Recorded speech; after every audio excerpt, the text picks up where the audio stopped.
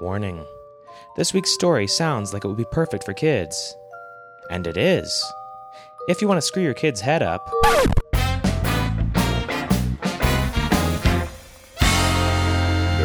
pansies.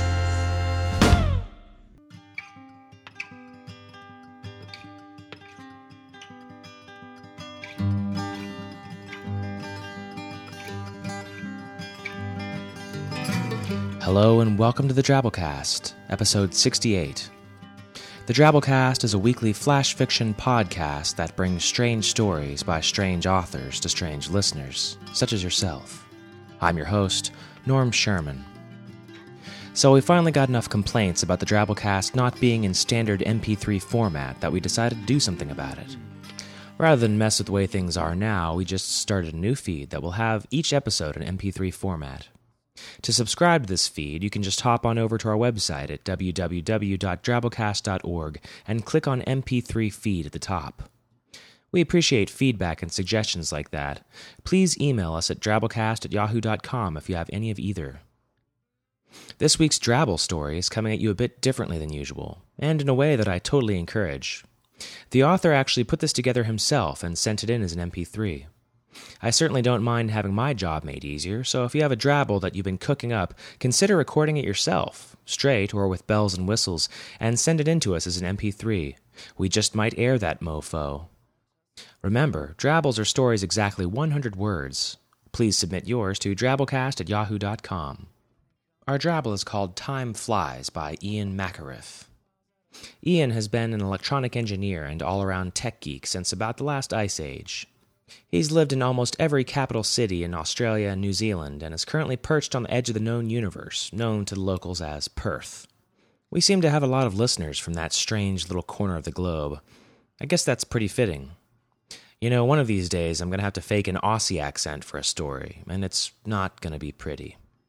Anyways, where were we? Oh yeah, drabble time. They do exist, huffed the sec-gen. In this old book there's dragons, worms, fire drakes. Now go back in time and bring me one. Granville sighed and set off to find a dragon, somewhen in the pre-atomic age. It's destroying the palace, screamed the sec-gen over the roaring flames. Do something! Granville riffled hastily through ancient book remnants, looking for solutions to a rampaging dragon, then dashed back into the time machine. And a helicopter gunship burst out, miniguns burping death and destruction at the dragon. It's just like the book said, sire. The whirlybird really does get the worm. Ah, you know you love it. How could you not? Dragons versus helicopters? Come on. Our feature story this week is called The Wiggly People by Eugie Foster. Eugie's work has been popping up everywhere in podcast form lately, and that's a good thing in my opinion. She's a writer who knows how to take advantage of the fact that most audio fiction markets buy reprints, and she's a writer who's talented and diverse enough to have them bought. Her publication credits number over 100, and include stories in realms of fantasy, The Third Alternative, Orson Scott Card's Intergalactic Medicine Show, and Cricket and Cicada. Her short story collection, Returning My Sister's Face, and Other Far Eastern Tales of Whimsy and Malice, is due out in 2009 by Noralana Books. She also edits the short fiction and poetry review magazine, The Fix, which we'll have in our show notes.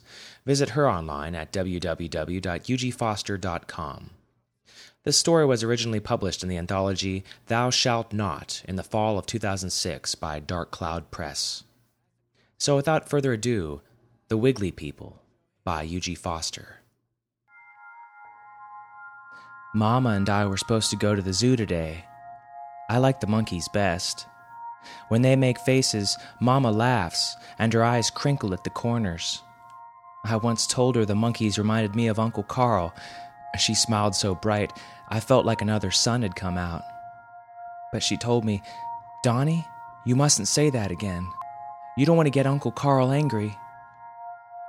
Uncle Karl shouts when he's mad, and sometimes he smacks Mama. That always makes the sharp things hurt me. And the wiggly people come out.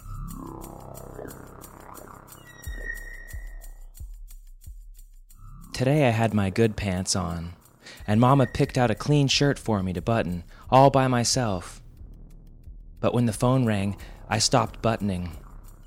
Mama doesn't allow me on the phone, not anymore. Not since the police came. Now, whenever the phone rings, I get scared.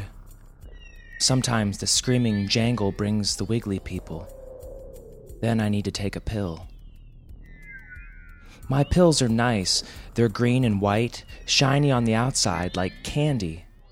If I crunch them, they taste bad, and they leave my tongue prickly.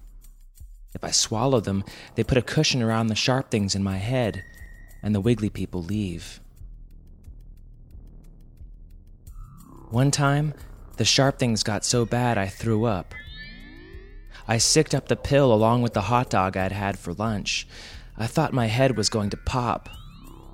A Wiggly person came and told me he would make it better if I let him hold my hand. As soon as I touched him, it was like floating in a swimming pool.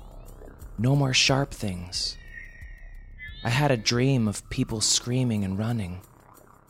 But Mama says no, I wasn't asleep. When I woke up, I was in a room that smelled like pee. It was dark and I was alone.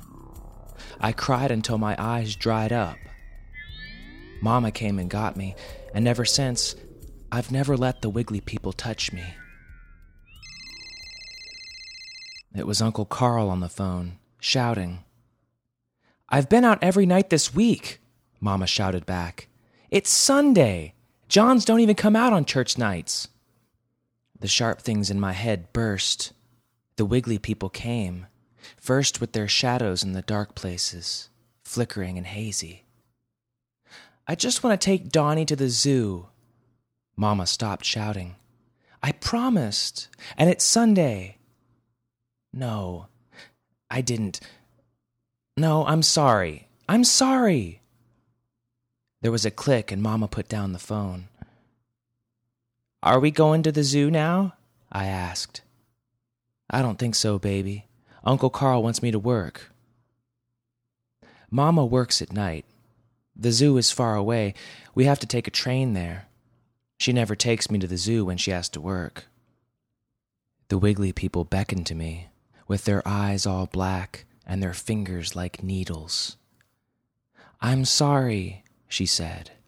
"You know how much Mama loves our zoo trips." Another flash of burning in my head.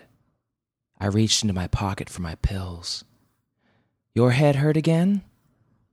I nodded, because I didn't think I should talk. Sometimes the Wiggly people made me say bad things. Mama hugged me. She smelled so good, like springtime flowers. It softened the sharp things, and the Wiggly people turned their faces away. I did promise the zoo, didn't I? I nodded again. The Wiggly people drifted away, like the smoke on birthday candles after you blow them out. "What about Uncle Karl?" I asked. "Never mind him. Finish your buttons and we'll go." Mama smiled, although her eyes didn't crinkle. I like buttons. Sometimes it takes me a while because they're so little and my fingers are so big, but when I push them through the hole the right way, it makes me proud. Mama made herself up so pretty and had her purse out. I wasn't done yet, but she didn't rush me. I only had one last button to go when the door burst open. It was Uncle Karl. He didn't talk, just stomped up to Mama and smacked her. Hard. "You don't sass back to me, whore," he shouted. "You work when I say you work. If I say I want you ass up and legs spread 24/7, you say yes, sir." Mama fell down, and the sharp things in my head exploded. A Wiggly person slithered past, grinning. Its teeth were red and wet, like angry blood. "You're working tonight. You hear me?" Each word Uncle Karl shouted was like someone stabbing my eyes with nails. It hurt so bad I wet myself, messing my good pants. Uncle Karl wrinkled his nose at the stink. If you think you can dick me around, you're just as retarded as your pants-pissin' boy. Hell, he's smarter than you. He knows you're good for nothing but whoring. He dragged me to where my mama lay, crying on the floor. Tell your mama. Tell her she's a whore. The red-toothed Wiggly person held out his hand. It was blackened, like burned meat, the fingertips ending in points. Tell your mama she's a whore, boy. Say it. The Wiggly person was so close enough to touch. Leave him alone, Mama sobbed. Uncle Karl kicked Mama in the belly. White fire filled my head. I screamed and grabbed the Wiggly person's hand. It felt so good not to hurt. Even when the Wiggly person poured into my mouth, filling me up, I didn't care. We sank our red teeth into Uncle Karl's neck, and it was like biting into a juicy hamburger. We shoved our pointy-edged fingernails into his face, and his eyeballs popped open like raw eggs. Mama screamed, and I was sad we'd made her unhappy. Uncle Karl made wet noises as we ate his face. Mama and I weren't going to the zoo, but at least she wouldn't have to work tonight.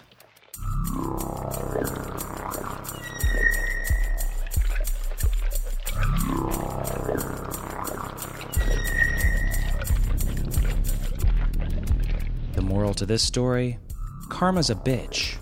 A wiggly bitch. That eats your face.